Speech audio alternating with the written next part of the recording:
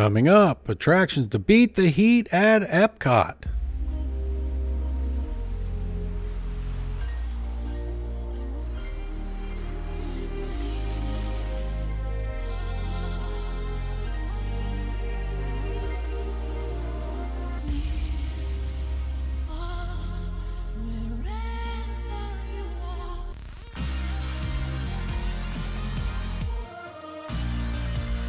Welcome to the CWDW Near and Far podcast, where we explore perspectives of Walt Disney World Resort from 10 to 1,000 miles away. I am Mike the Far in this equation. And I'm John. I'm not sure how many miles away right now. That's good. Not sure how many miles. Yeah, I mean, let's just say it's on 1,000. You know, I'm going to Google map it right now. Let's see if Walt Disney World in general has a... Yep. Actually, it says Walt Disney World Resort, 20 miles away is what it said. That's not bad. It feels like more than that, but... Now, would that be as the crow flies, or just as the road conditions, or is that... I don't know. I'll bet you. If you Google Mapped it, it's probably on the road conditions, yeah, right? Basically Google Maps. I just typed in Walt Disney World Resort, and it says 20 miles, Orlando, Florida. So that would be from the bubble. So you're more or less 20 miles from the actual Disney-owned property then, right? Yeah. I'm at, and based on my most recent trip, I'm kind of feeling pretty good about where I moved and exactly how it all works. So.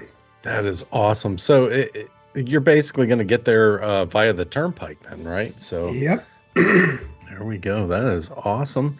And that actually puts you closer to Universal as well. You were telling me before the podcast. So you're closer to Universal. You're really not that far away from where your old place was from the Disney bubble. Maybe a little bit, but not that much, right? Especially given traffic conditions down that way. Well, yeah, I was a lot closer there, but depending on when I tried to go, the roads get completely filled. So, if I could get on Disney property before in about 10 minutes, if there was no traffic. And the way it's been going, it's more and more and more trafficy. So, yeah. I mean, the thing is, down there, you could kind of get a taste of Disney every night from hearing the fireworks go off, right? So you would hear the fireworks from both places that you lived previously. Yeah, I did. Yeah, I definitely won't hear them from here. So I'm far enough away. But yeah, I could even see them. I was walking my dogs in my old neighborhood, probably like 3 or 4 nights, probably a week ago now. And I actually could hear the Magic Kingdom fireworks. And as I was walking past the entry to our neighborhood, I could see the fireworks. I could see the fireworks at the horizon. So it was close enough to see from the neighborhood. Again, we'll have a podcast about this in 2 or 3 weeks from now when I have more of a chance to process it. But that could be an interesting topic to discuss, living very close to Disney and living further away and what it all really means and, what it's like and all that. So, yeah. Well, I guess in our in the parks segment, you went to EPCOT this week, right? I mean, that's the one place you went. But if you want to talk a little bit about you're moving and not spoil too much because we're going to be talking about it in a couple of weeks. But, I mean, you could kind of talk a little bit about how that went and how the trip was in relation to, going to EPCOT from this new place you're at. Yeah. So, excuse me. Basically, I moved from Claremont, and Claremont's a very big place. So I moved from South Claremont. Right around where 192 and 27 meet. It's considered it's still considered the Four Corners area, like where a bunch of, I think 4 different counties meet up down there. So I think I was about as far south in Claremont as you could get. So we moved from Claremont, which was about 6 miles from Disney World, and we moved to Mineola, and it says about 20 miles from Disney. So driving up 27, it's about a 30-minute drive between my houses. So, and based on my research before, I was a little concerned about how long it's going to take me to get to Disney. And not concerned that I wouldn't go, but I just didn't want to be too far away. I've lived so close for so long that I got spoiled. But I went yesterday. I left the house a little after 1, after 1 p.m. And yesterday was a Friday. So, traffic's usually a little heavier on Fridays. I got on Disney property by about 1:30. And, I got to EPCOT by, like 1:38, 1:39. So that wasn't bad. I was quite happy to commute. And I was going to say, as far as parks this week, that is the only park that I made it to, because technically I shouldn't even have done that. But it was a beautiful sunny day. I had to go to my Claremont house to get more stuff, and I'm like, I'm just going to stop at EPCOT and just see all the flower and garden stuff. And I got to say, I'm glad I did. I'd have to say that this year, and maybe just because everything's been so dialed back lately, the last couple of years, I feel like there are more flowers and topiaries and displays and stuff at the flower and garden this year than even pre-pandemic stuff. So, I was just impressed. I'm walking around and the smells and the bright flowers, and I really feel like Disney went all out for the Flower and Garden Festival this year, which again, I'm surprised because I feel like they've been, most people have been saying you're getting charged more, but less of everything. But in this case, man, the department who does the flower and garden must have had a reserve in their budget or something where they were like, we've been holding back for a couple of years and now all in, because it's just fantastic. I can't wait to go back. And the good thing about the flower and garden is I didn't go to a lot of booths because, it's pretty busy. Not that I wouldn't. I'm sure I'll get something at some point. But just to walk around, it's so beautiful. The pictures I got, just in general, just so nice. So I really enjoyed it. I spent maybe an hour and a half or 2 hours there. I don't even remember. Probably 2 hours. I basically did a big lap around. I saw almost all the topiaries, but I just saw somebody posted Buzz Lightyear, who's down by Mission Space, and I always miss that one because, why would I walk down there? So I gotta. I'll go. I'll be back though. It's on until July, so yeah, we right. got lots of time. Yeah, I was quite impressed though with the flower portion, and the good thing about it is, Epcot on a sunny day during the Flower and Garden Festival, even if it's way too crowded, you could still enjoy it as a local, just taking a walk and seeing it. It's amazing.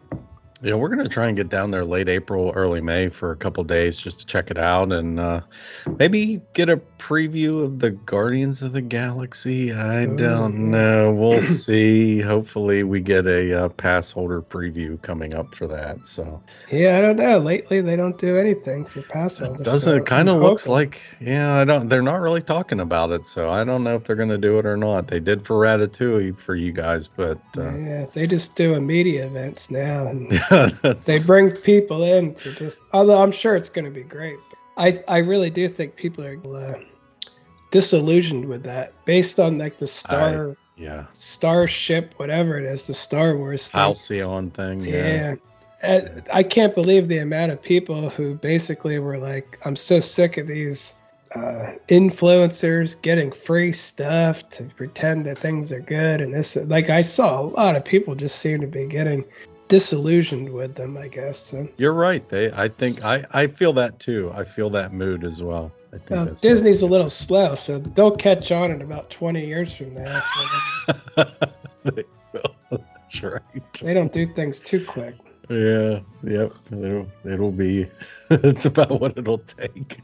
So that's about it for the parks. I went there, walked around the entire thing, I think I ended up with like 350 pictures and videos in 1 2-hour trip. So I was recording everything. And then I did a live on Ride Through Spaceship Earth just because, I like to share that occasionally. That's the kind of ride that's a cool one just to go live on. And I had some people tell me I did that at just about 3, which is lunchtime in the West Coast. So I had some people saying, "Oh, perfect timing for my lunch break," So I'm imagining there's people, on the other side of the country eating their lunch while they're just going through Spaceship Earth with me. I thought that was pretty cool. Yeah, that is cool. That is cool. And the great thing about that is, especially for those people, they don't have a clone of that ride over there, I mean, and there's most of the stuff at Epcot, there's really not a clone on the West Coast. So it's got to be something that your really big Disney fans really appreciate. I'm sure you did get good response from the West Coast there. It's really awesome. So that was it for your parks then this week, huh? Yeah, it's going to be a little slow, probably even this week. My house is a complete shambles, and I have grass to cut and hedges to trim, and I have an unbelievable amount of boxes to get through and unpack. And it's terrible when you move. I'm looking at all of them, and I'm like, I don't even know why I have all this stuff. Like, I don't even want to take it out of the box. I'm like, well, this is all junk. Why did I keep this? But, I mean, it's not junk, but I'm looking. I have like a big plastic Mickey thing. I'm like, what do I do with this? I don't know. It seemed cool at the time. Yeah. I got to do more giveaways now that I am here. I got to get back on that track, and I should just give away Disney type stuff that I don't really want. Well, you have a bigger house though, right? Isn't it bigger? No, it's not bigger. It's not bigger? Square footage wise, it's actually a little smaller, but I have much more garage space, and they don't count. They're like the people who own this house added a pool on at some point and a 2-car garage. But when they added the pool, they made what was their outer patio, they kind of closed it in. So it's like a indoor outdoor type area, and they don't count that as square footage either. So it's like a lanai out there almost going into your pool area, right? So technically I probably do have more space if you count garages and semi-covered porch areas. Yeah Well, you're not going to store your Disney stuff, though, outside there. So, yeah, I get why you want to dump some of that stuff. The problem is my wife doesn't want all my junk all over the nice house, which is why everything always stays in my office. And my office just can't hold it. and like when I take the stuff out, I'm like, I don't know where to put anything. It's like my office, it's a little corner. It's like an octagon shape because of the shape of the house, and it makes it a little awkward for shelves and having too much junk around. But I'll get it figured out. In the end, I think it'll be good. But right now, there's so much to figure out, and I got to get back to work Monday. So basically, at this point, I have time to cut the grass and get ready to go back to work. I can't get too involved. Yeah, it's all right though. Yeah, that's going to be you're hoping the rest of your lifetime home, right? So yeah, that's what we're hoping. So far, that's you never know what's going to happen in the future. If all things go fairly well, yes, I don't see why I would ever want to leave here. Yeah, it's giving you lifetime vibes already. So that's good. Yep, it really is. We're going to get into our segment now about Epcot. Where do you go in that scorching heat, the surface of the sun that is Florida when it gets summertime? I guess summer in Florida is kind of like most of the time, right, John? I mean, it pretty much starts now until November, October, in there somewhere. Yeah, most of the time there's only 1 to 2 months that cool down a bit. This year we had a little bit extra coolness, but it's starting to heat up down there now, though, right? I mean, it's back to. I think it's going to be like in the 90s or something soon. So. Yeah. Oh man, so people are going to be needing this one. So attractions at Epcot. I mean, I almost think, starting from a traditional standpoint of entering the front of the park rather than, the back of the park. If you're coming from Pop Century or somewhere like that, or the boardwalk, those areas, you're obviously going to take a little bit different route, but you'll be able to apply that this to that too. So I guess entering from the front of the park, it's hot. You're walking that distance, and it's a pretty substantial distance from where either a tram or you're walking or your bus or whatever leaves you off. You're going to be worn out by the time you get to, say, Spaceship Earth, right, John? I mean, I would say that's probably the first place you'd go for a little bit of relief. Yeah, and honestly, I've done that many times. And what I noticed is this is, I'm vacationing in like August. And, if you're opening up the park, Spaceship Earth is not the best idea. It tends to be the most crowded in the morning. Yep. But if it's not that, I remember so many times being on Spaceship Earth, and it's just so nice to be in the dark, air conditioned, sitting back, and it's such a great escape from the heat. And as we're doing this whole thing, it keeps reminding me that when it's super hot out is one of my favorite times to be at Walt Disney World. And it might sound funny, but I think it's because of the contrast. It makes all these places we're telling you to get out of the sun and the heat, it makes it all the more memorable, and it impacts you even more. So not only is it visual, you can feel that the comfort of the cool dark is just, it really does just connect. So, and Spaceship Earth is a great one for that. It's usually not a long line to get in, but the ride itself can be like 12 minutes or so, and then you could play games when you get off if you want a little bit more time out of the sun. So, and that's good on the way in or out, before you head out to the car. Maybe some people even fall asleep on that as it's going up the thing. Just relax and let it lull you to sleep, take a little nap, cool down. It's a longer ride too, though, and I think that's why people do that. And you're right, and it really feels nice in there typically, especially if you're just sweaty hot, and just a lot of sections there where you get a nice breath of air conditioning. And like you said, that's a great point. I didn't even think of that, but on the exit of that ride, the games and things like that are there, and those games are kind of cool. They might have more of a retro feel to them, but it's that weird EPCOT retro feel. I really like that there. So, especially that one where you're kind of putting the body together or whatever. Yeah, that's my favorite one too. I love none of them are great, but that is a lot of fun though.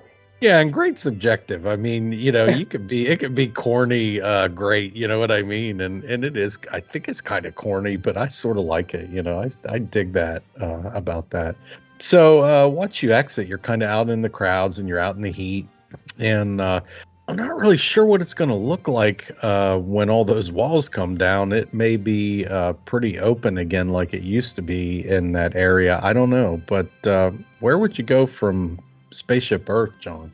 Well, you can go left or right, but let's see. I guess let's do Future World as a whole first. So we'll kind of we'll go one and then the other. So let's go left first. Mission Space was never really a great ride for getting out of the heat for me. If you like the ride, the queue is inside, so it's not bad, but I think it's just so many people don't like it because if you have any motion sickness, you won't like it.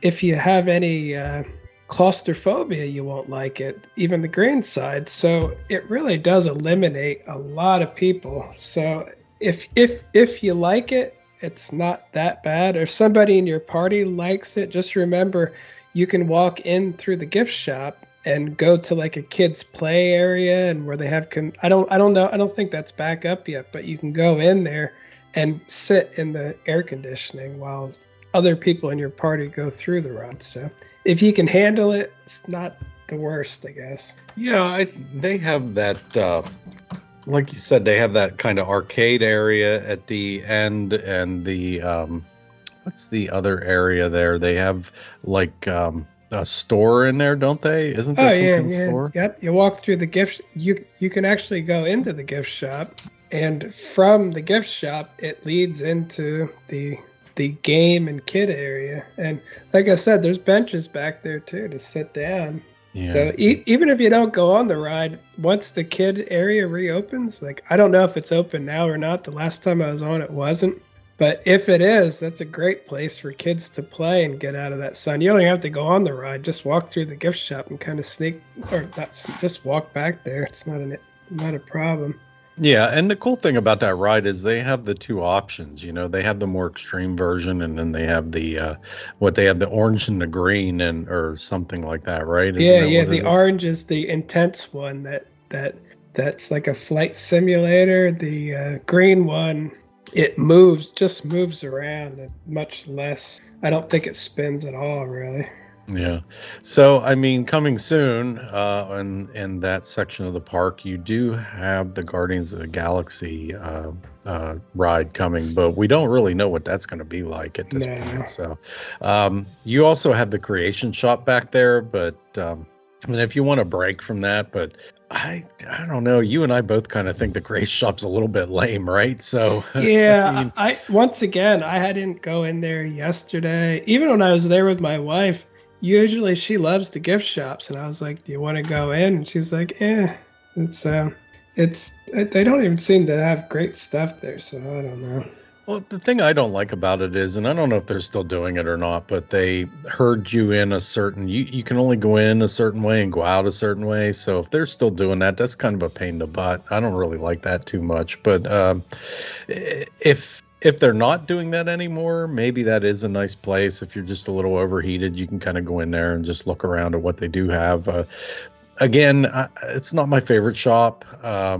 It's probably the biggest shop at this point in Epcot. But I don't know. I think maybe the theming creeps me out a little bit in there. I don't know. It just looks like weird, child creepy, robots. Faceless, like weird androids in there.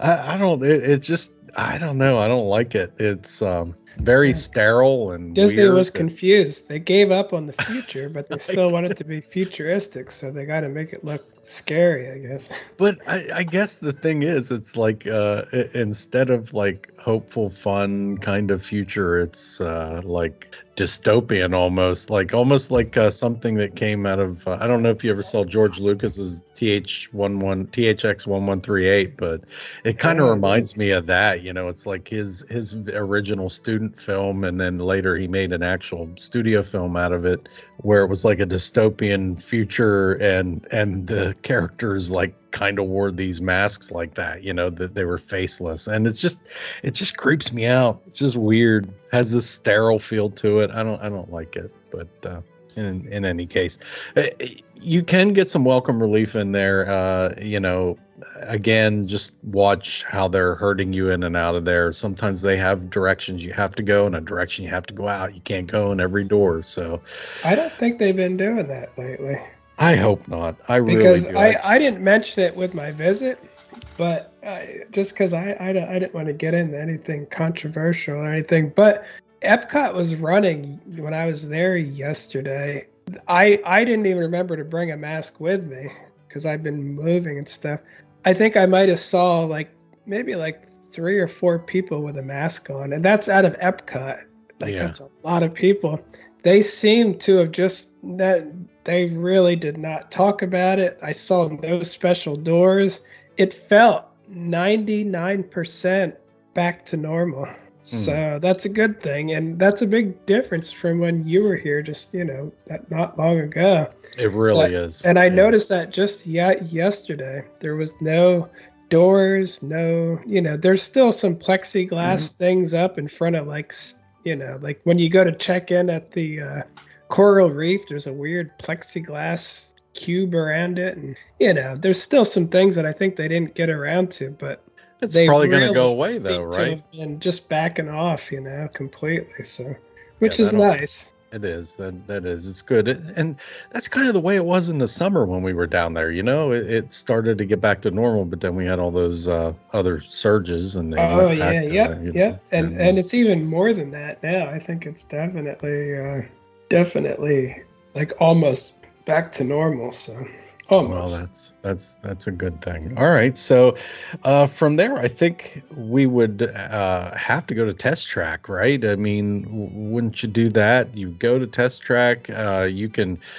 Lately, the line has really been out the doors, but for the most part, once you get in the doors, you're immersed in air conditioning in there. So has a long, I'd say longer queue line than what it may look from the outside. On the inside, you get to look at some of the prototype cars and things like that GM's putting out. But they do kind of wind you around in there. So you are indoors in the air conditioning for a little while in there, right, John? Yeah, and So, most of the time that is a completely indoor queue. yeah. So as long as you're inside, I mean, you may be in that queue for a while, but there's a lot to look at. It's a nice queue. The ride itself is mostly indoors, and when it goes outside, it goes fast. So I would say Epcot, I mean, Test Track would be considered a good ride to beat the heat on. And I think you're getting to see a theme here. As far as Future World goes, I think the entire thing is a great place to beat the heat. And So do Epcot I. may be, at least Future World may be the best park for beating the heat with rides, at least. I Once you get agree. to the World Showcase, well, we'll have to talk Yeah, about we'll that. get there. But that's the thing. I think the thing is at the what we call future world. I don't even know what they're called now, neighborhoods and all this other stuff. But they'll always be future. It'll always be future world to you and I probably. So in that area, that's the thing. They were supposed to be like exhibition halls almost. Like a World's Fair exhibition hall. So pretty much everything has always been crafted that way at Epcot. And even Test Track is more traditional of an exhibition hall than just about any ride that you will find. It's got the sponsorship still, and you still have, even when you exit the ride there, John, you have an exhibition of General Motors cars, which is a sponsorship for the pavilion.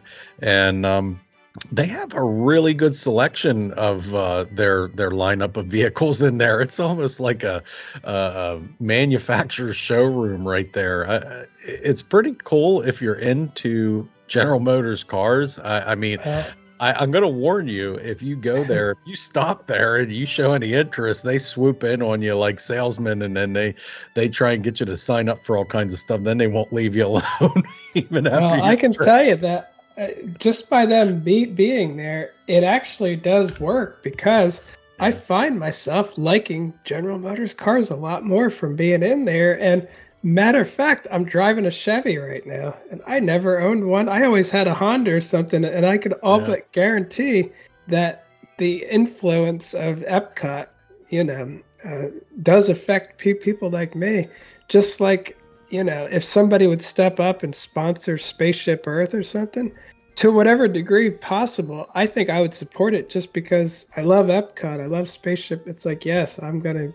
Now, when Siemens did it, it's like, what am I going to buy from Yeah. Siemens? Oh, I'm going to buy new Trust me. medical equipment. It's like, no, I don't.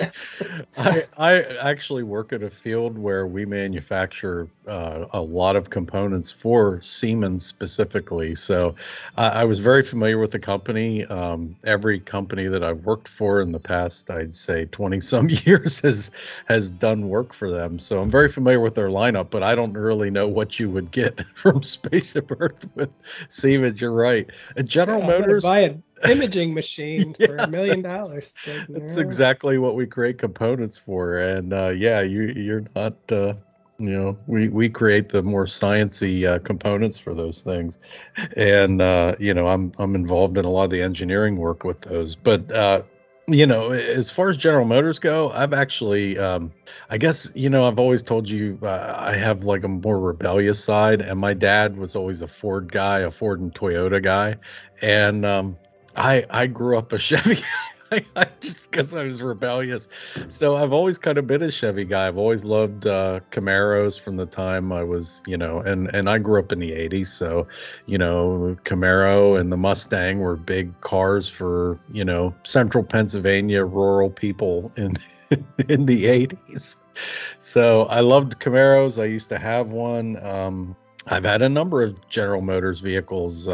probably, I'd say, about 5 of them over the years. And now like I said, my dad was a Toyota guy, and I have a Honda and a Subaru.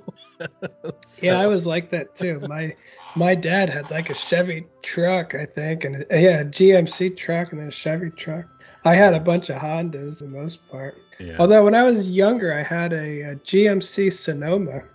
Yeah. And I really liked that car. Yeah, it was truck. it was a little pickup truck, and it was stick shift, and it was just so I really liked it a lot. As far as if it snowed, it was an absolute nightmare. Even rain, if you were stopped on a hill, you might not even be able to make it up a hill because the roads are wet because it was back wheel drive. Yeah. So that was a problem. In Florida, it'd be a great car, though. In Pennsylvania, it had its issue. My guess is in Florida, most of the pickup trucks that you'll buy at a dealer will be rear-wheel drive. They probably won't even have four-wheel drive. Although, I mean, a lot of them are going to all-wheel drive, automatic all-wheel drive, so they're probably just going to put that generically on them. But I do like that showroom at the end of Test Track. It's really neat. It gives you an idea as to what General Motors is doing.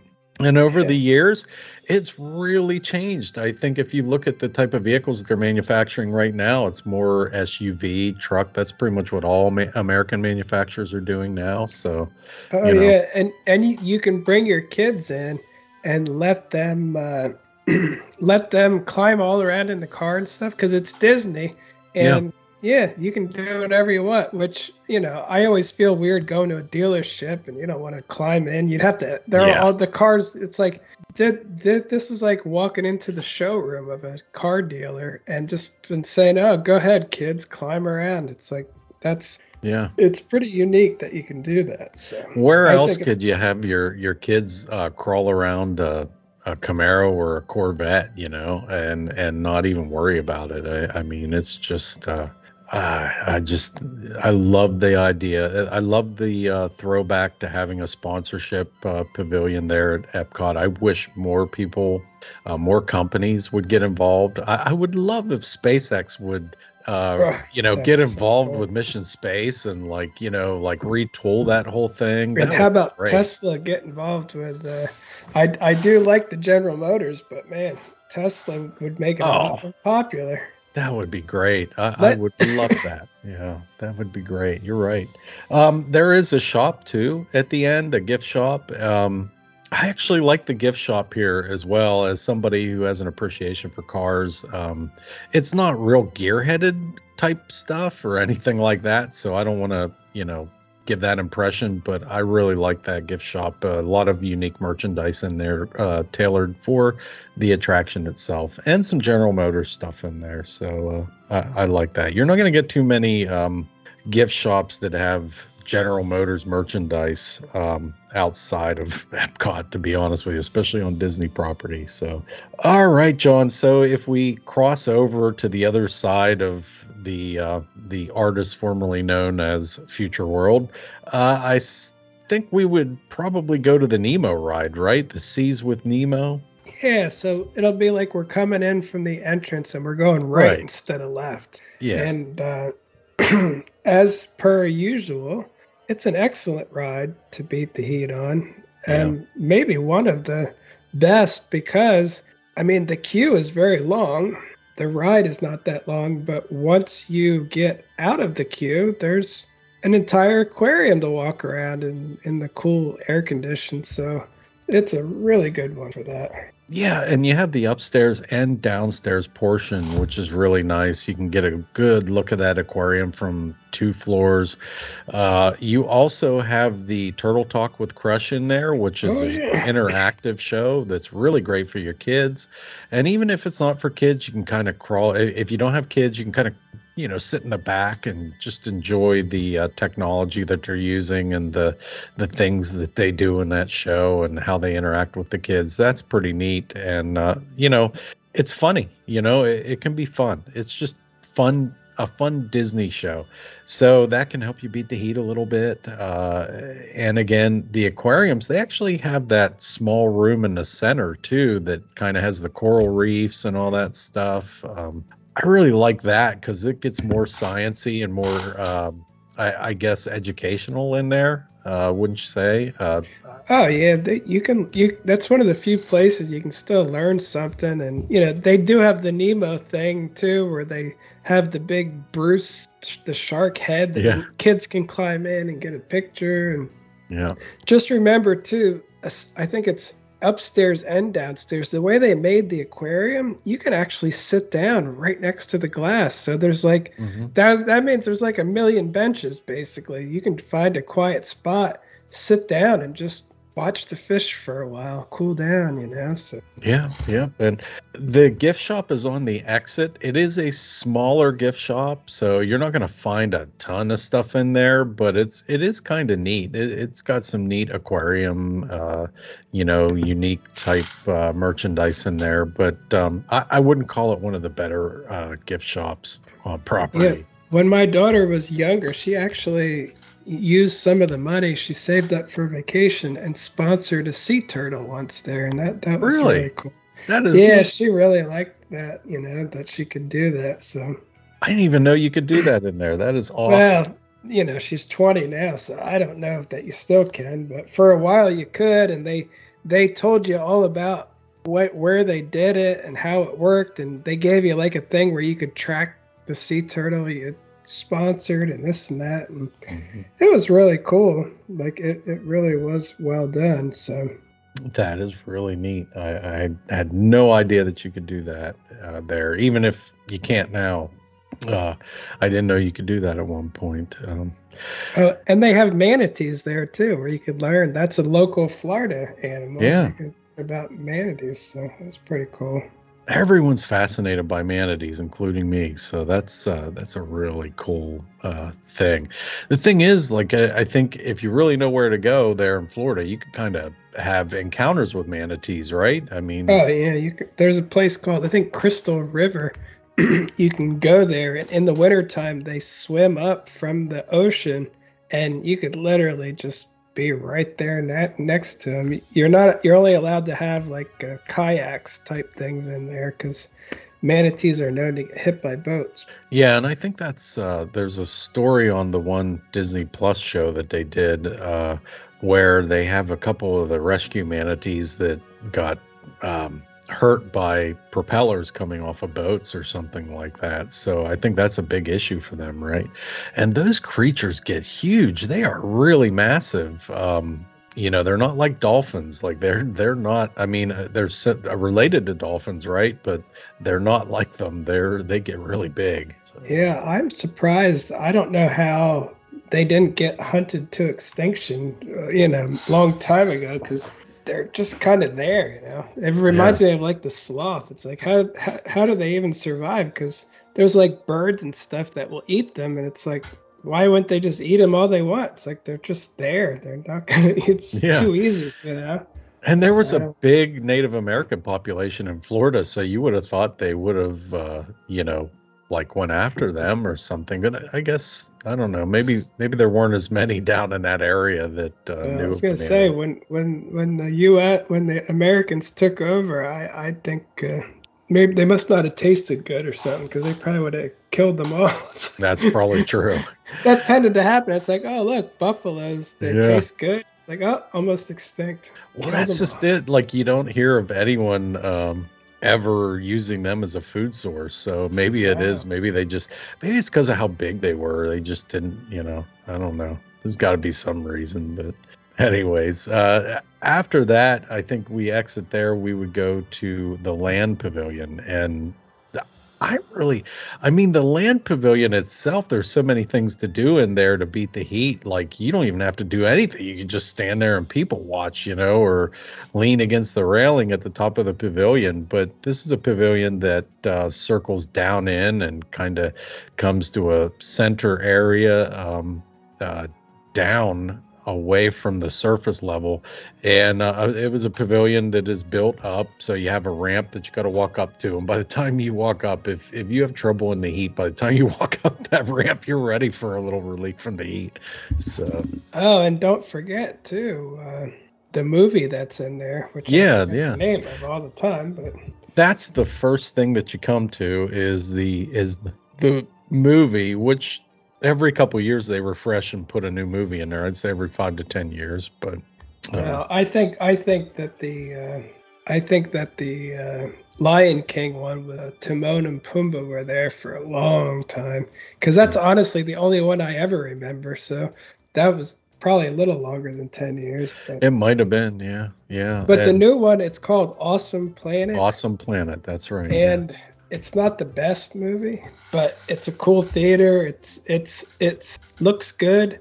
If you're hot and want to get out of the sun, it's a great place. You can sit down and cool down and watch a movie. And and if you're lucky enough to have reservations for the Garden Grill, awesome food. As a side note, really. It's great comfort food, like what we would call in Pennsylvania home style food. Very much like your meat and potatoes type thing, but it's very good. I really just enjoy like it Liberty Tree. Now I'm hungry again. I want to go back.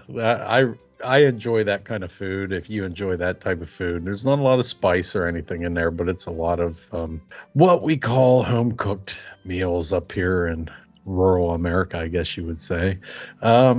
And again, that Garden Grill, it rotates around and kind of gives you views of the Living with the Land attraction.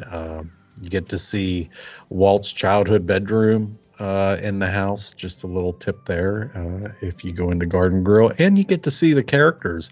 And I'm hearing right now, John, that some of the characters are coming back into contact with people. So I don't know if that's happening in there yet, but I didn't like contacting them anyway. But I know.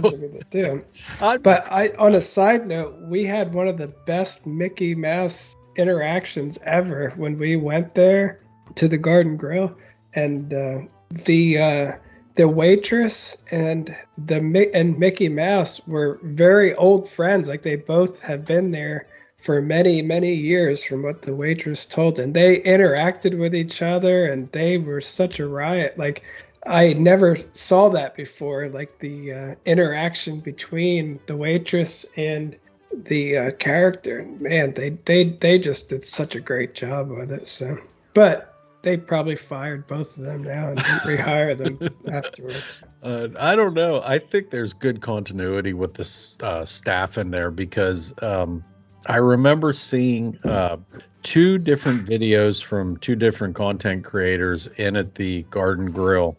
And the waiter they had, who I think he might have been from Colombia or somewhere in South or Central America. I'm not sure where, but I actually had the same waiter that they did. So, and their videos, at least one of those videos was pre-COVID, and then another one was in the middle of COVID, and ours was in the middle of COVID.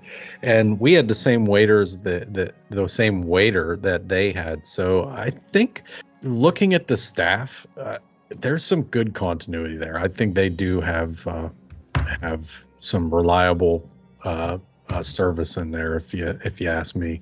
So chances are the people that you ran into, they're probably still there. Hopefully they are. Well, this was long before the close down. So.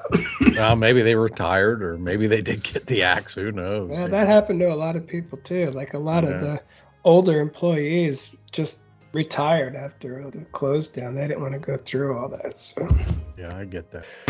So anyway, the Land is one of the best places in all of Epcot. The Land Pavilion may be the best place in all of Walt Disney World for the heat. I mean, you could go in there and see a movie. You could go on Soarin'. You could go on Living with the Land.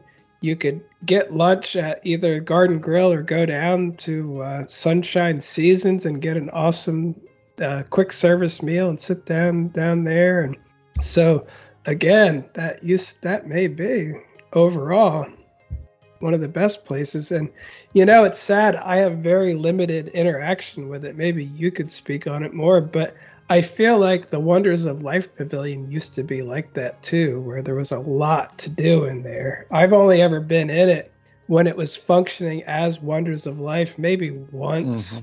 But that pavilion definitely had a lot of interactive things. It was very similar in that regard, whereas the Horizons and World of Motion was all pretty similar to Test Track as far as that type of queue and things like that. But Wonders of Life Pavilion definitely had a very much a land pavilion type feel. The rides or attractions, I guess I would say, in there weren't as iconic as what you have in the land pavilion.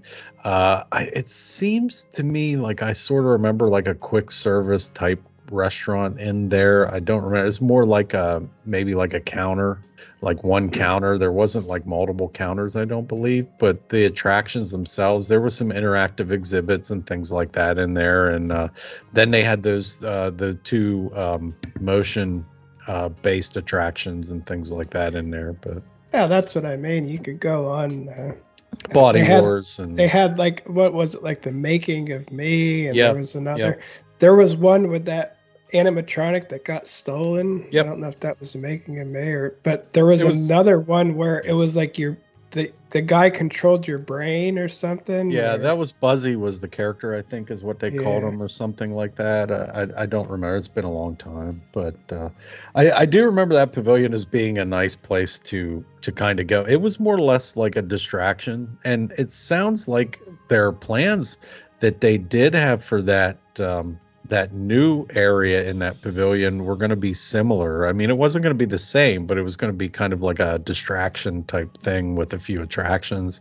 And that probably would have been good. But I always thought the land pavilion was a little bit better because, you know, especially now with two iconic attractions, one iconic restaurant in there. Well, the good news is I was kind of afraid that they were going to just, stop talking about the play pavilion. Yeah. Because it doesn't sound that great to me, but just to go in that building again, I loved it when they just used it for festivals. So I'm sure it's going to be one more actual pavilion to go into at EPCOT. I'm very excited for it. When will it be done?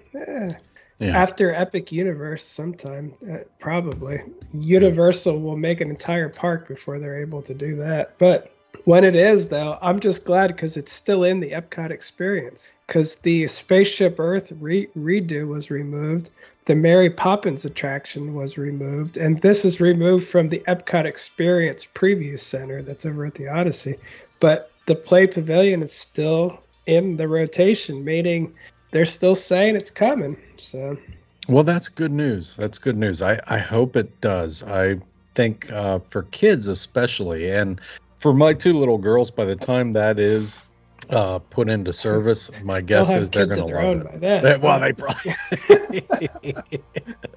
You're probably right. It's not in any hurry or anything. Yeah.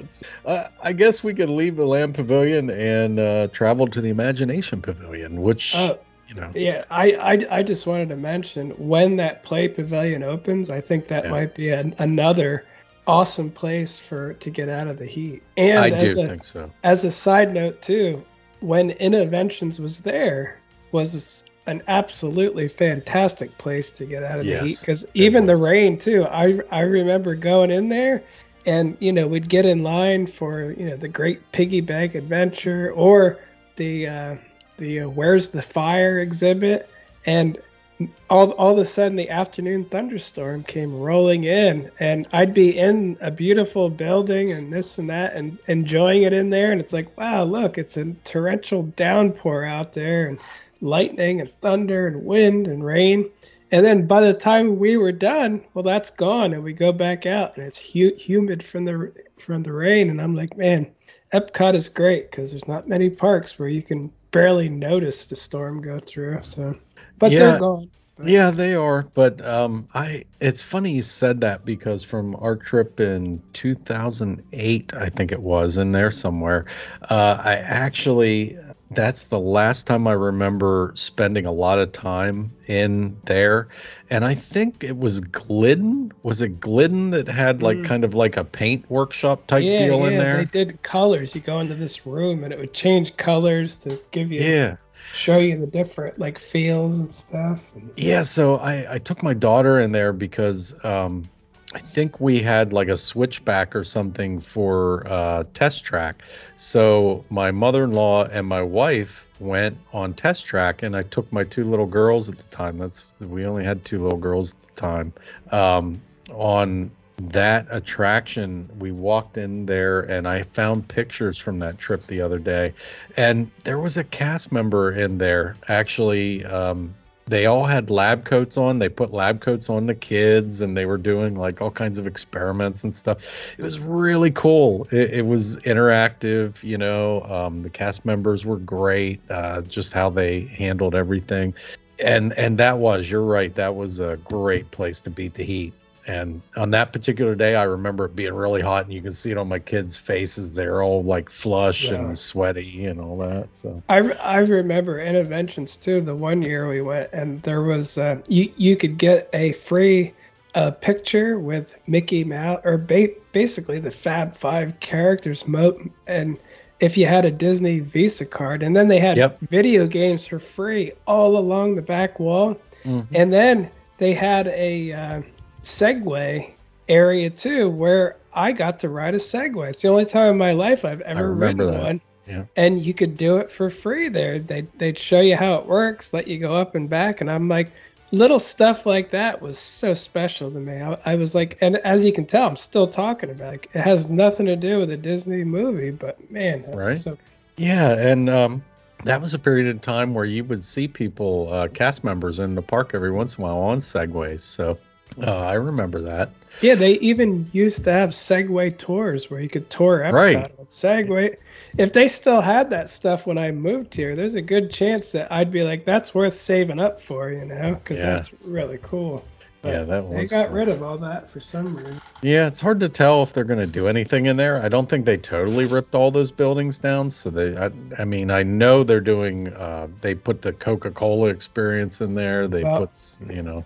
I can tell you, as of yesterday, I walked past that across from Creation Shop and the Coca-Cola. They've been working in there at a very fast pace, and it's really coming along, whatever they're doing in there. But my guess would be another restaurant maybe or something, because they do need food up there. They do. So. But I don't know what it is. Well, if you remember, there used to be a restaurant in there, the Electric Umbrella, and before that, it was something else. It was called something else before that. I don't remember, but that 2-story kind of restaurant in there. And my understanding is that they are putting another one of those in there. I don't remember what they were going to call it, but the theming will be similar, you know, be that kind of sterile theming. I guess the food might be a little different. It'll still be standard, you know, burgers and fries type stuff, but it's going to be a little bit higher end, I guess. And I don't mean like expensive higher end. I just mean a lot of people used to complain about Electric Umbrella. I thought it was okay, you know, but for my wife and daughter, that was their savior there. They were like, same for mine. I was like, Epcot has so much great food. And they're like, I don't want any of that. Where's the chicken nuggets and burger and fries? And it's like, Electric Umbrella. Here we go.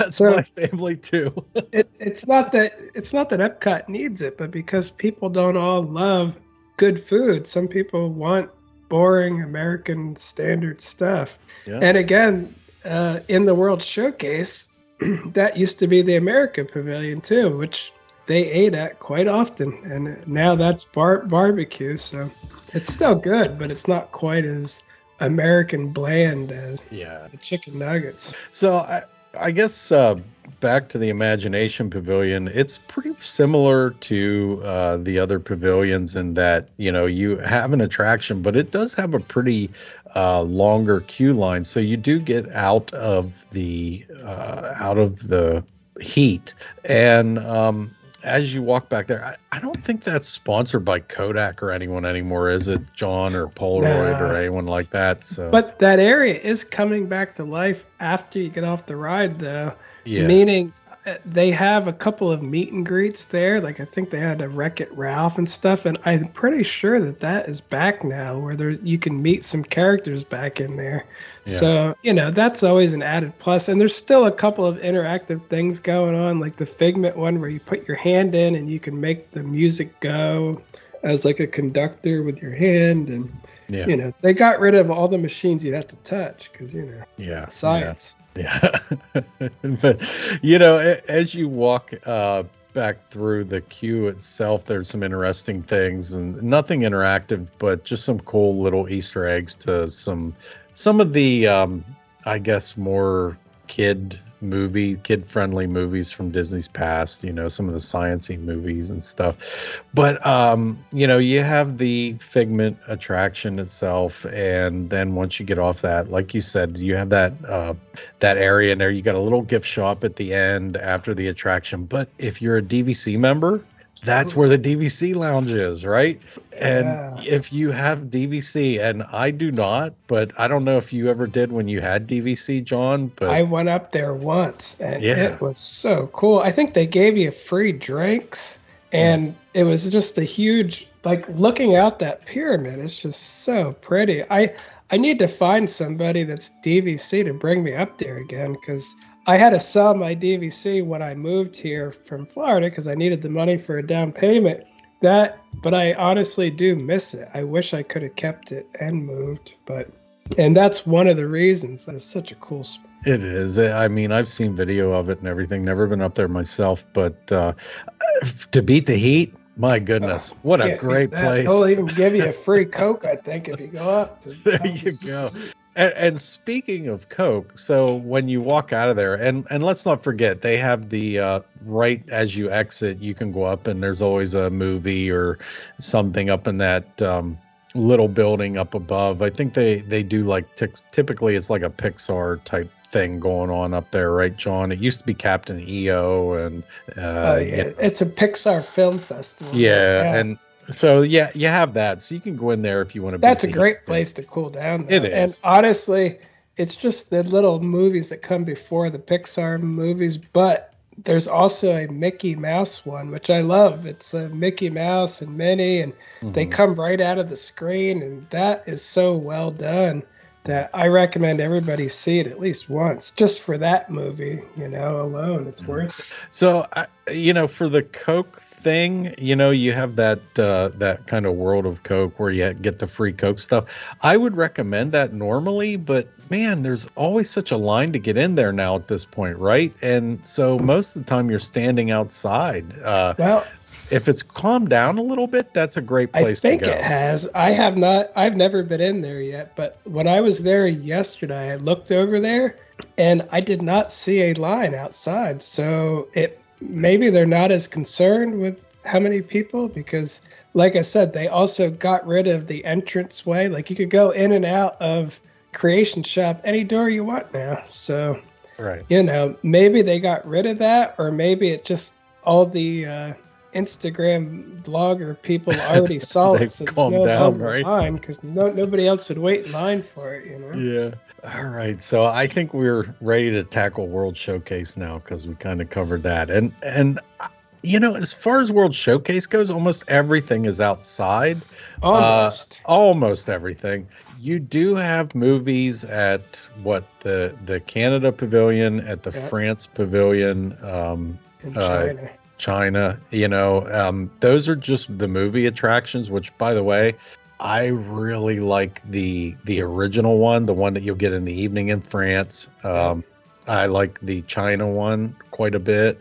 I don't really like the Canada one. I haven't met anybody yet that thought the new Canada one. The new one's bad. The last one was great, and it had Martin Short. Awesome. It snows 365 days a year, and he's like, no, it doesn't. He added comedy to it, and the new one is no comedy at all. They're like, Canada's greatest import is this and that, and they actually, and it's like great. It's like, man, you feel like you're in a middle school history lesson on Canada from a very boring teacher. And it is what it is. It's very tourist bureau type thing. I mean, I just don't really like it. It's not popular, and so there's enough to say. I don't know why they got rid of Martin Short. I don't know why they did. The only thing I can think is he says, at the end he used to say, how do I get out of here? I've got a fast pass for Soren. I got to get out. Like he's in the screen. He can't get out. Yeah. And now they don't have fast pass anymore. So maybe that's why. Yeah. I don't know. But that seems like a terrible reason. They could have redubbed them to just say Lightning Lane or something. Yeah. Of course, we don't know how long that's going to last given the awesome popularity of it. But that's another subject. Canada, the thing about Canada is I don't think the shops are all that big. There's some restaurants there, of course. You got the really famous and popular steak place there, which, I think you've had some iffy experiences in there, right? Yeah, so, I thought it was good, but not as good as Texas Roadhouse, where I would have paid $10 for my steak. So, I liked it. But since I live here, I wouldn't go back for that, Right. It's just good. Yeah. But I mean, overall, for the most part, the Canadian one is probably one of the worst to get relief out of the heat. It's just like the gardens are beautiful and everything back in there, but it's hot, I wouldn't say the worst, though, because it's one of them, though, I would think, right? I mean... You're right, because there are a few things. If you consider the movie, then no. But That's without the movie, it might be the worst. Yeah, but see, you forgot about the movie already. I know, that's the thing. It's like it's so traumatically Since bad. The movie's so bad, and you definitely don't want to go in there. Then yes, Canada's the worst because you're not even going to want to go in the movie. And so, Canada. If you could, though, you could sit down in the lobby there and wait for the movie. Canada has a soft spot in my heart because that's where my wife and I went for our honeymoon. So I just, it's traumatic to see how bad that movie is. But I mean, once you leave the Canada Pavilion,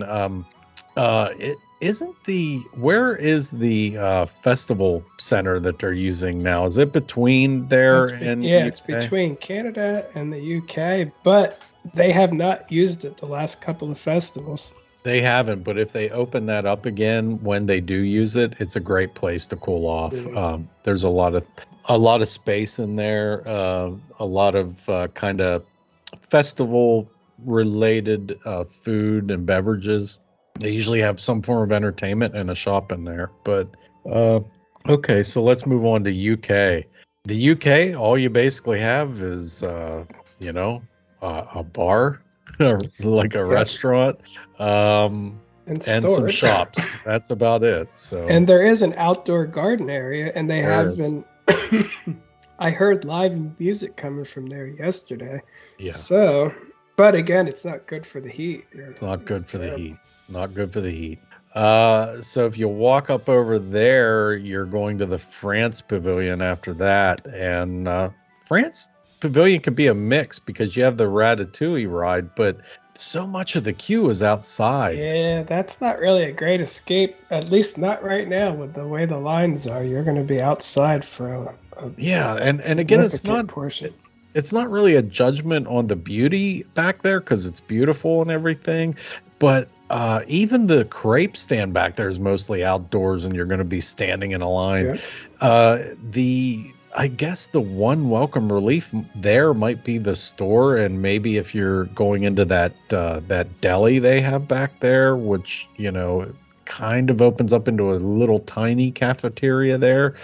If you're lucky enough to get a seat, it's very difficult.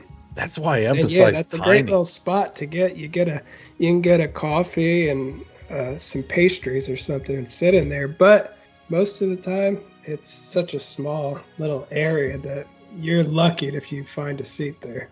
Now, let me emphasize, though, part of the reason why that's so popular now has to do with, I blame it totally on social media, because for years there wasn't a lot of people that went into that pavilion. I always remember going in there, having no lines for the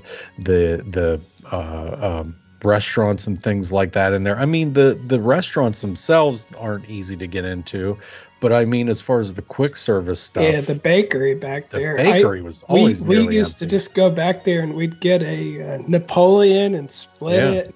Yeah. That was really good memories of just going in there, and as a family, we'd all go in there and try different stuff, and we'd come out and eat it. And there was always seating, and like you said, it wasn't that popular. It wasn't. It got there though. Social media, Disney's ability to add quite a few good options back there at the counter, and also I think the ride has brought a lot more people back there. So France Pavilion's definitely very popular now. It wasn't as popular in the past. With that said, I mean, I can't really say that that's a great place to beat the heat because of how many people are back in there now. Yeah. If it's slow and you could watch the movie and enjoy the bakery, it could be all right. Yeah. But not great. So I think the next pavilion, is it Japan or Morocco? I'm getting that mixed up. Which is the next pavilion in line there? I don't remember either. I walk there so often, and yet I feel like I'm going to say it wrong if I sort of thought it was Morocco, right?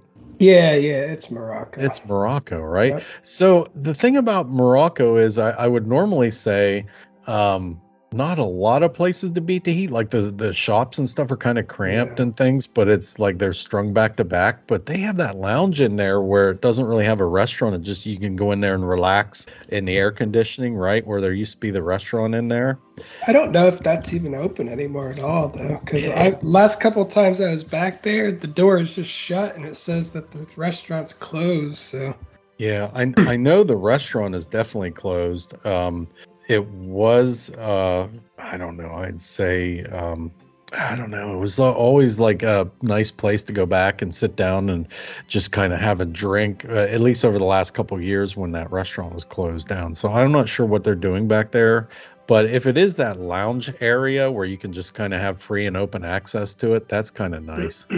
But yeah, everything else, though, even the Tangerine Cafe, it's back open again, basically, and you can get food there. And there is places to eat inside, but very few tables. So yeah. You might be able to sit in there. Yeah, not absolutely great for the heat. Next would be Japan, then, I believe.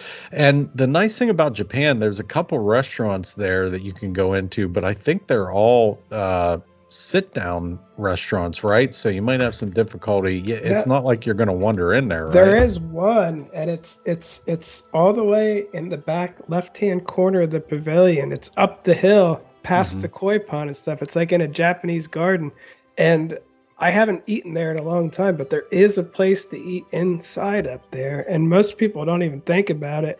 I remember I would get teriyaki chicken and rice, and I remember thinking at the time it was like $10, and I thought, wow, that's a really good deal.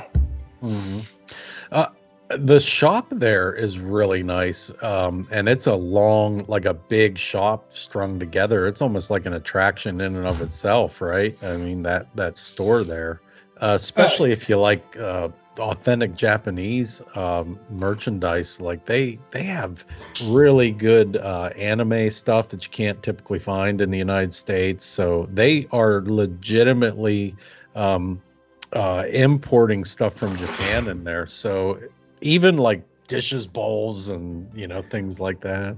Yeah, I bought a lot of my dogs and cats' bowls from there. They have rice bowls, and they're just so beautifully done. And they actually were really cheap, at least at that time. That you could get a beautiful hand-painted rice bowl for between like $4 and $6, somewhere in there. And like I said, all of my pets have cool Japanese little bowls that are just so cool. Yeah. So I do that. You could take your time and go through that store and really.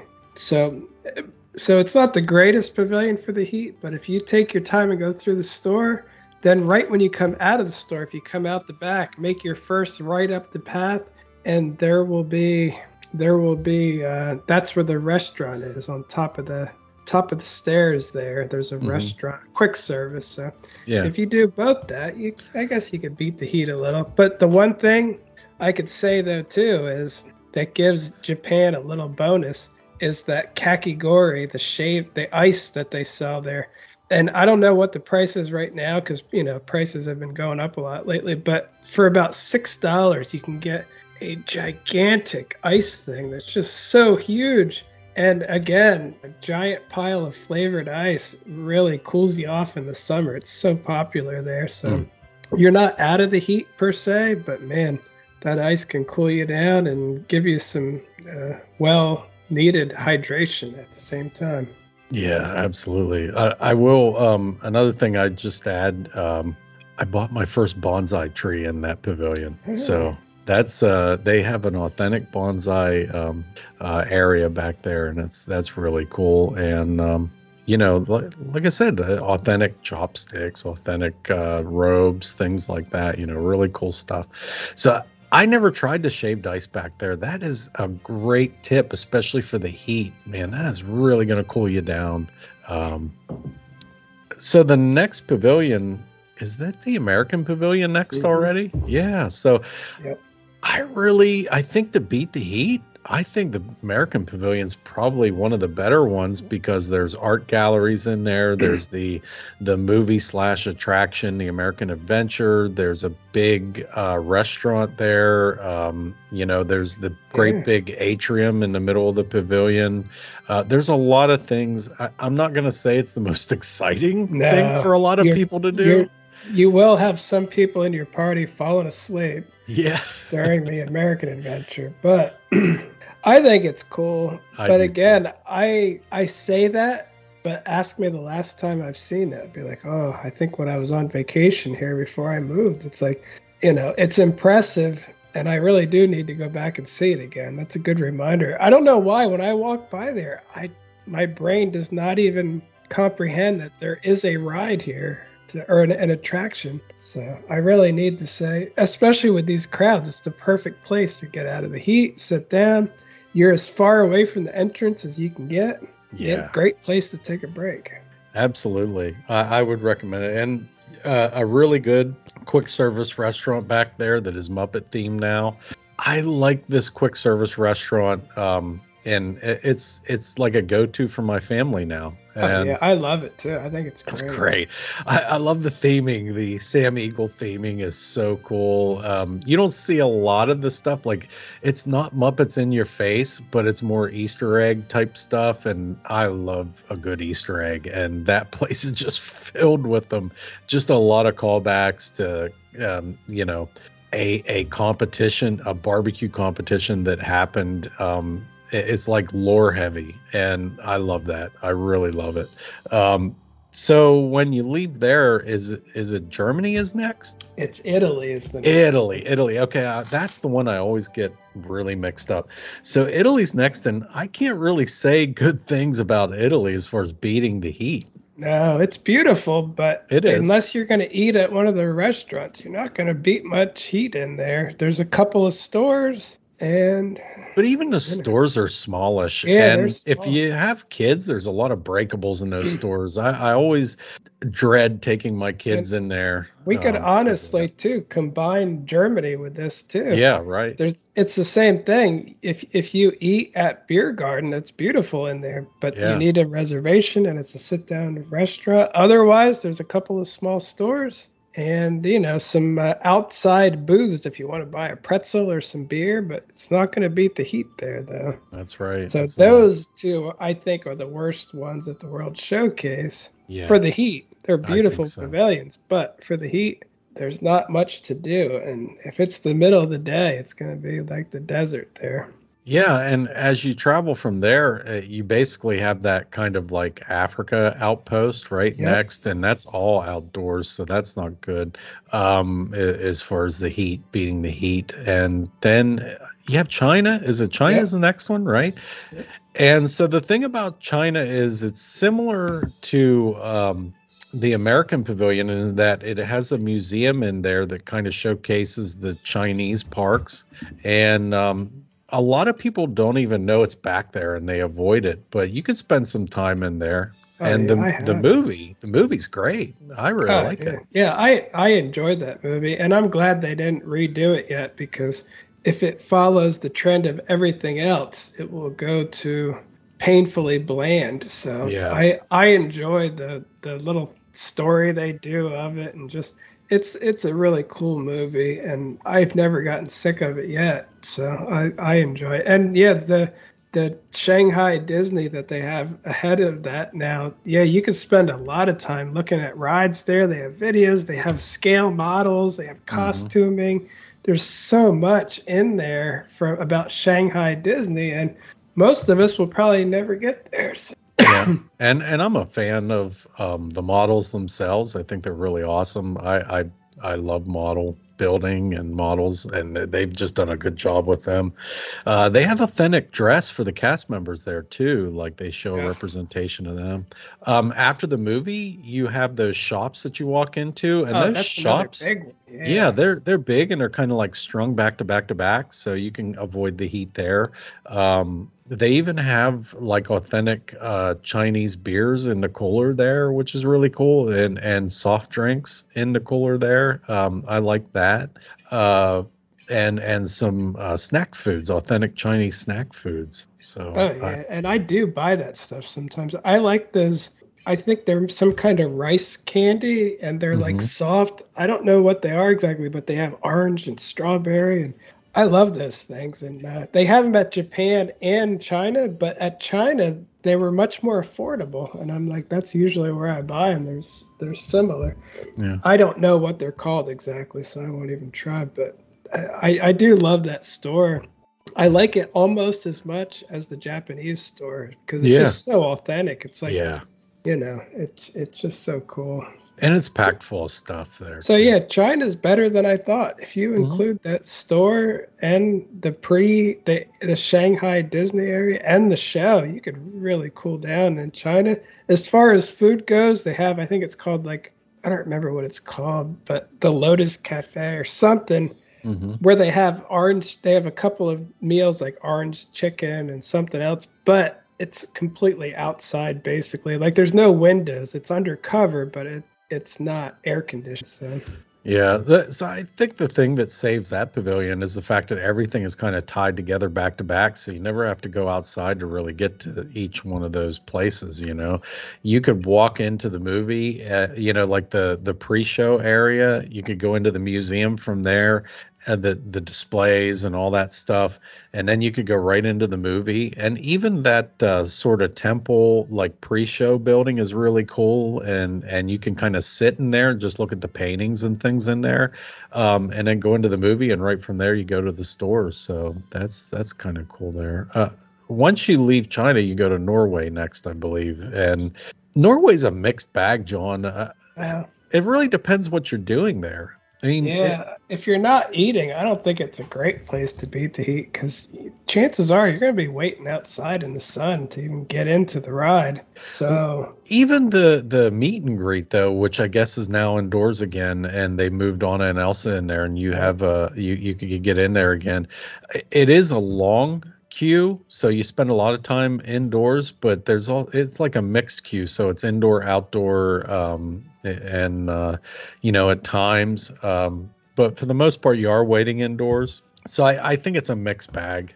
You do have a little museum there, right? So you can kind of go in there and look around. There's a museum, but it's so small. It's like one room. As a side note, I was going to say the Anna and Elsa, it doesn't say to meet them. I'm looking at the app right now. It says see Anna and Elsa at Royal Summer House. So it's almost like a sideshow attraction. Yeah, you just walk by and look at them, and there's only a 10-minute wait. So, I mean, wow. I don't really like meeting characters, but for most people, I don't think there's only a 10-minute wait, which shows you that it's losing popularity with the seeing them instead of talking to them. If it's like that sideshow format, that kind of stinks because that was one of the best meet and greets that you could find on property. They really interacted well with all the kids, and they were in character, so they were. I kind of thought they were annoying with their high-pitched voices all the time, but to be honest with you, my kids loved interacting. Like my son would joke with them and do stuff like that, and because they're two attractive ladies, I think he always liked seeing them. And my two young daughters just love Frozen. You know, they're at that age, so it was always great to kind of interact, and they were good with the kids. But if it's that sideshow format, I don't dig that too much with them. I think that's more creepy than anything. You know. Yeah, here's a human caged off to look at. Yeah. Like, oh, that seems weird. I don't like that. I hate that. Yeah, So it's the direction Disney's going. it is. They're very comfortable with that for some reason. Weird. I think so, but I think they're finding on their surveys that people don't like it. So I think it's starting to change a little bit. Like I said, I saw a picture of Winnie the Pooh actually hugging someone the other day. So I think some of that stuff's starting to come back around. I hope so. From there, then I think we can move on to the Mexico Pavilion. Now, this one I really like a lot because, you know, you're in that pyramid and there's a lot of room in there to walk around and do things, a lot of things to look at. You have indoor restaurants, an indoor restaurant, you have an indoor bar there, and an indoor attraction, the ride itself, which rarely has a big line. And, you know, it's a nice, calm boat ride. Easy to get on, easy to get off, and it takes some time. So it's a crowd eater and a time eater, and you can relax and enjoy the air conditioning. You have a marketplace in the middle of the pavilion that you can kind of look around at authentic Mexican gifts. You have some craftsmen in there actually creating authentic Mexican things. They have a tequila bar too, I think. Yeah. I've never been in there, but I haven't either, now. but my understanding is Neil Patrick Harris actually helped them concoct and create a specific drink in there. So you can walk in there and ask for the Neil Patrick Harris tequila. Since he follows my account, maybe I'll message and ask him. That's right. Just kidding. I wouldn't message him. Well, he my understanding is he walked in there and actually helped them create a drink behind the bar one time, and they took that drink and added it to their menu. So yeah, that's awesome. Ask for the Neil Patrick. Okay, so again, there's a lot of things to look around at. I really like that pavilion. I think it's one of the best just because when you walk in, it may not have the most to do, but when you walk in, it feels like you're outside at night in a Mexican market. Yeah, I agree. And that's what I really like about it. And then add the boat ride, and man, that really just goes a long way. So just the feel of it, it's always been a favorite. Yeah. And once you walk out of there, then we're pretty much close to the end of our journey, but we did forget to walk into the Odyssey building. And in the Odyssey building, it's a great place to cool down, in my opinion. There's some quick service counters there for like wings or fries or stuff like that. But you also have is it called the EPCOT experience, I believe, John, is what they call it. And it just gives you a preview of the future goings on at EPCOT and what they're working on. And it's a neat exhibit back there. I really like how they've done it. It used to be you would find scale models on such things, and that was it. But this is like a multimedia interactive exhibit. I really recommend people to walk in there and just kind of take a look around. There's not a lot of space in there, but definitely you can beat the heat in there. And most people don't walk in there. Let's face it, they just don't even know it's there, but it's there, and it's I think it's an enjoyable attraction, in my opinion. All right, John, you have anything else at EPCOT to beat the heat? I think that's about it. Yeah, I think we covered it all, and I'd say overall, EPCOT is one great place for the summer. Like for when it's hot out at Disney. If you make an effort, and you can really stay fairly cool at EPCOT. I agree 100% with that. I think I can't even imagine. We haven't tackled Magic Kingdom yet, but I can't imagine Magic Kingdom being better than EPCOT as far as that goes. But we'll see, because we always run into unexpected things in these podcasts. So Uh, I just think the other thing with that I'll mention is with the festivals, they might drive you to be outside a little bit more. And if you're not a big fan of the festivals, then it's the perfect park for you. But if you love the festivals, you can still go to the booths. And then we've just given you a lot of areas to kind of go in and get relief from the heat in between your booths and in between the sightseeing of the festival stuff. Hey, you could even go into places like Mexico, bring your food in with you. And Yeah. I used to get ice cream and go and just sit inside by the fountains indoors, and it's just such a nice place. Yeah, it's great. I love that pavilion a lot. I'd almost say that's probably my favorite pavilion to beat the heat in, to be honest with you, Yeah. the more I think of it. All right, John. So how did your social media go this week? It's been going pretty good. I've been distracted a bit. Yeah, I understand why, all that moving and everything. Yeah, as you can imagine, I haven't put up as much as I usually do, but I've been trying to keep up on with it. And the weird thing is, I feel like, my views have been down and my reach is down, but then I look at my screen and it says that I reached 1.4 million accounts in the last 30 days. That's higher than in the past. And I think overall, my daily stuff has just been rising, for both my accounts. So that's a positive thing. They did restart my next bonus again. I know on the last podcast I had said, sometimes there's days in between when they ask you to come back again. So, yeah, I was going to ask you about that. I wasn't sure if that happened or not. And it's interesting because that generates significant revenue for you. I think that's great that they're able to restart that again. Is it under the same rules and pretense? Yeah. It's weird. Sometimes there's just a pause of a few days in between, and why, I don't know. And every time it happens, I think to myself, it was a good run. I made money. I'm happy about it. But then when it comes back again, I'm like, yes, another chance. See if I can do better. So, but anyway, since the new one, my best video has been, I like to pick one that has legs, meaning it's gonna last and keep getting hits throughout the 30 days. So I picked the Little Mermaid scene from PhilharMagic, because people just love that so much. And that's up to 73,000 views. So that's a good one. It's up to 4,600 or 4,000. Yeah, 4,600 likes. So that's doing good. I did the dig site pool at Coronado Springs, literally just the pyramid, because I know that's done well in the past too. So again, instead of experimenting the first few, I'm trying to get ones that I know will continue on, because that's how you can make more money. I did one of Space Mountain. That did pretty good, like 24,000 views. And so that's about it for the Disney one. Now, as far as Universal goes, my views have definitely dropped for that. Like for a while, I was getting like 10,000 views and 20,000 views, and I went back to 3,000, 7,000, 8,000. But again, overall, it's consistent. People are watching stuff.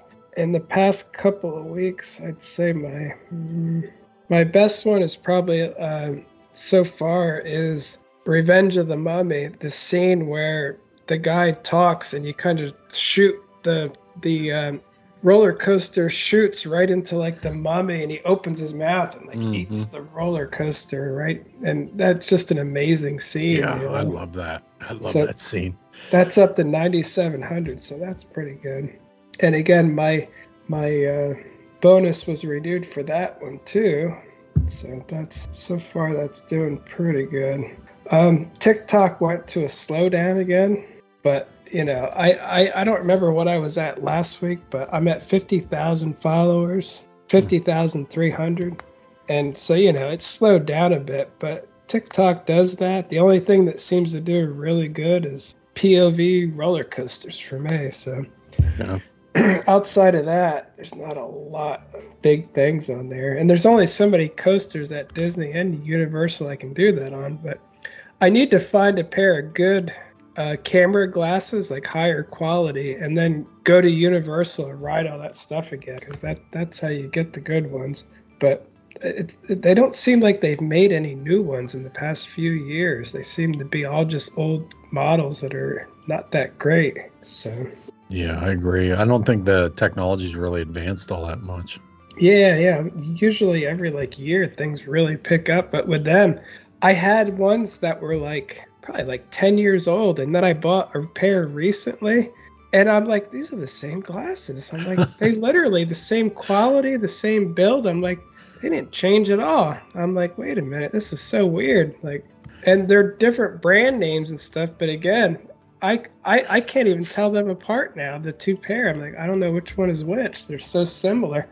And like I said, they look the same too when you use them. I'm like, man, I wasted my money buying a pair that, I researched it and I bought a pair I thought were good. And man, probably made in the same factory even. Yeah, probably.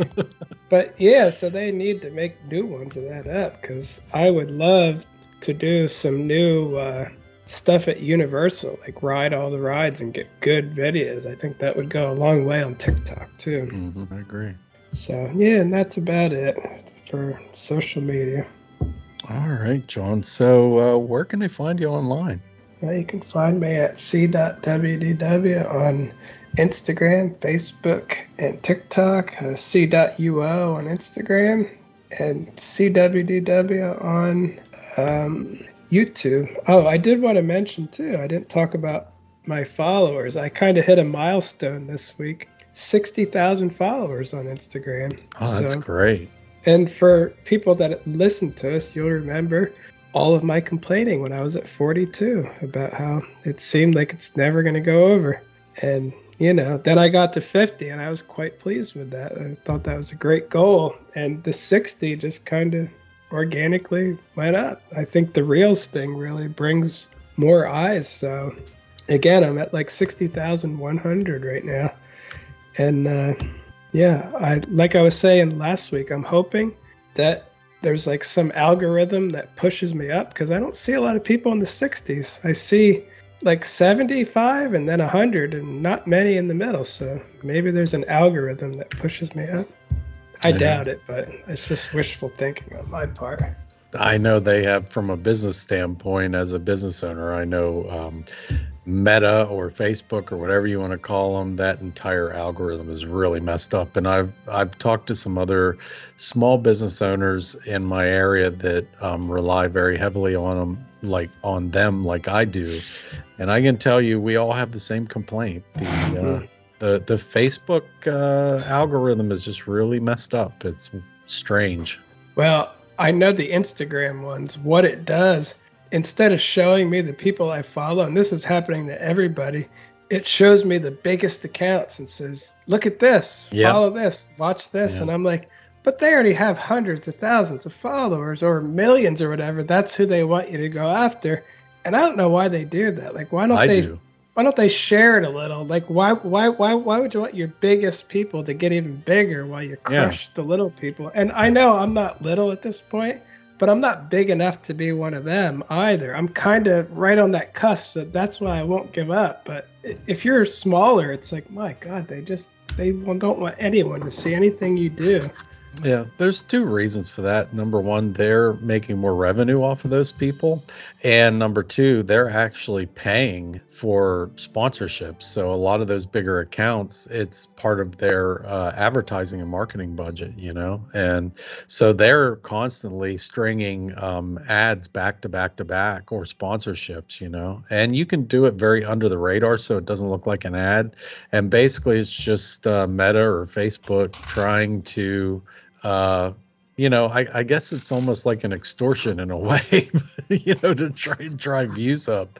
But that's a big part of it, I believe. So anyways, that's for a marketing podcast. I want to get in on that extortion. So. That's right. It's, pay your $25 a week and get your traffic journal. That's what it does. So. All right, you can find me at The Giant Rat, THEE Giant Rat, on Instagram and on TikTok, and that should do it for this week. We will see you on the next one.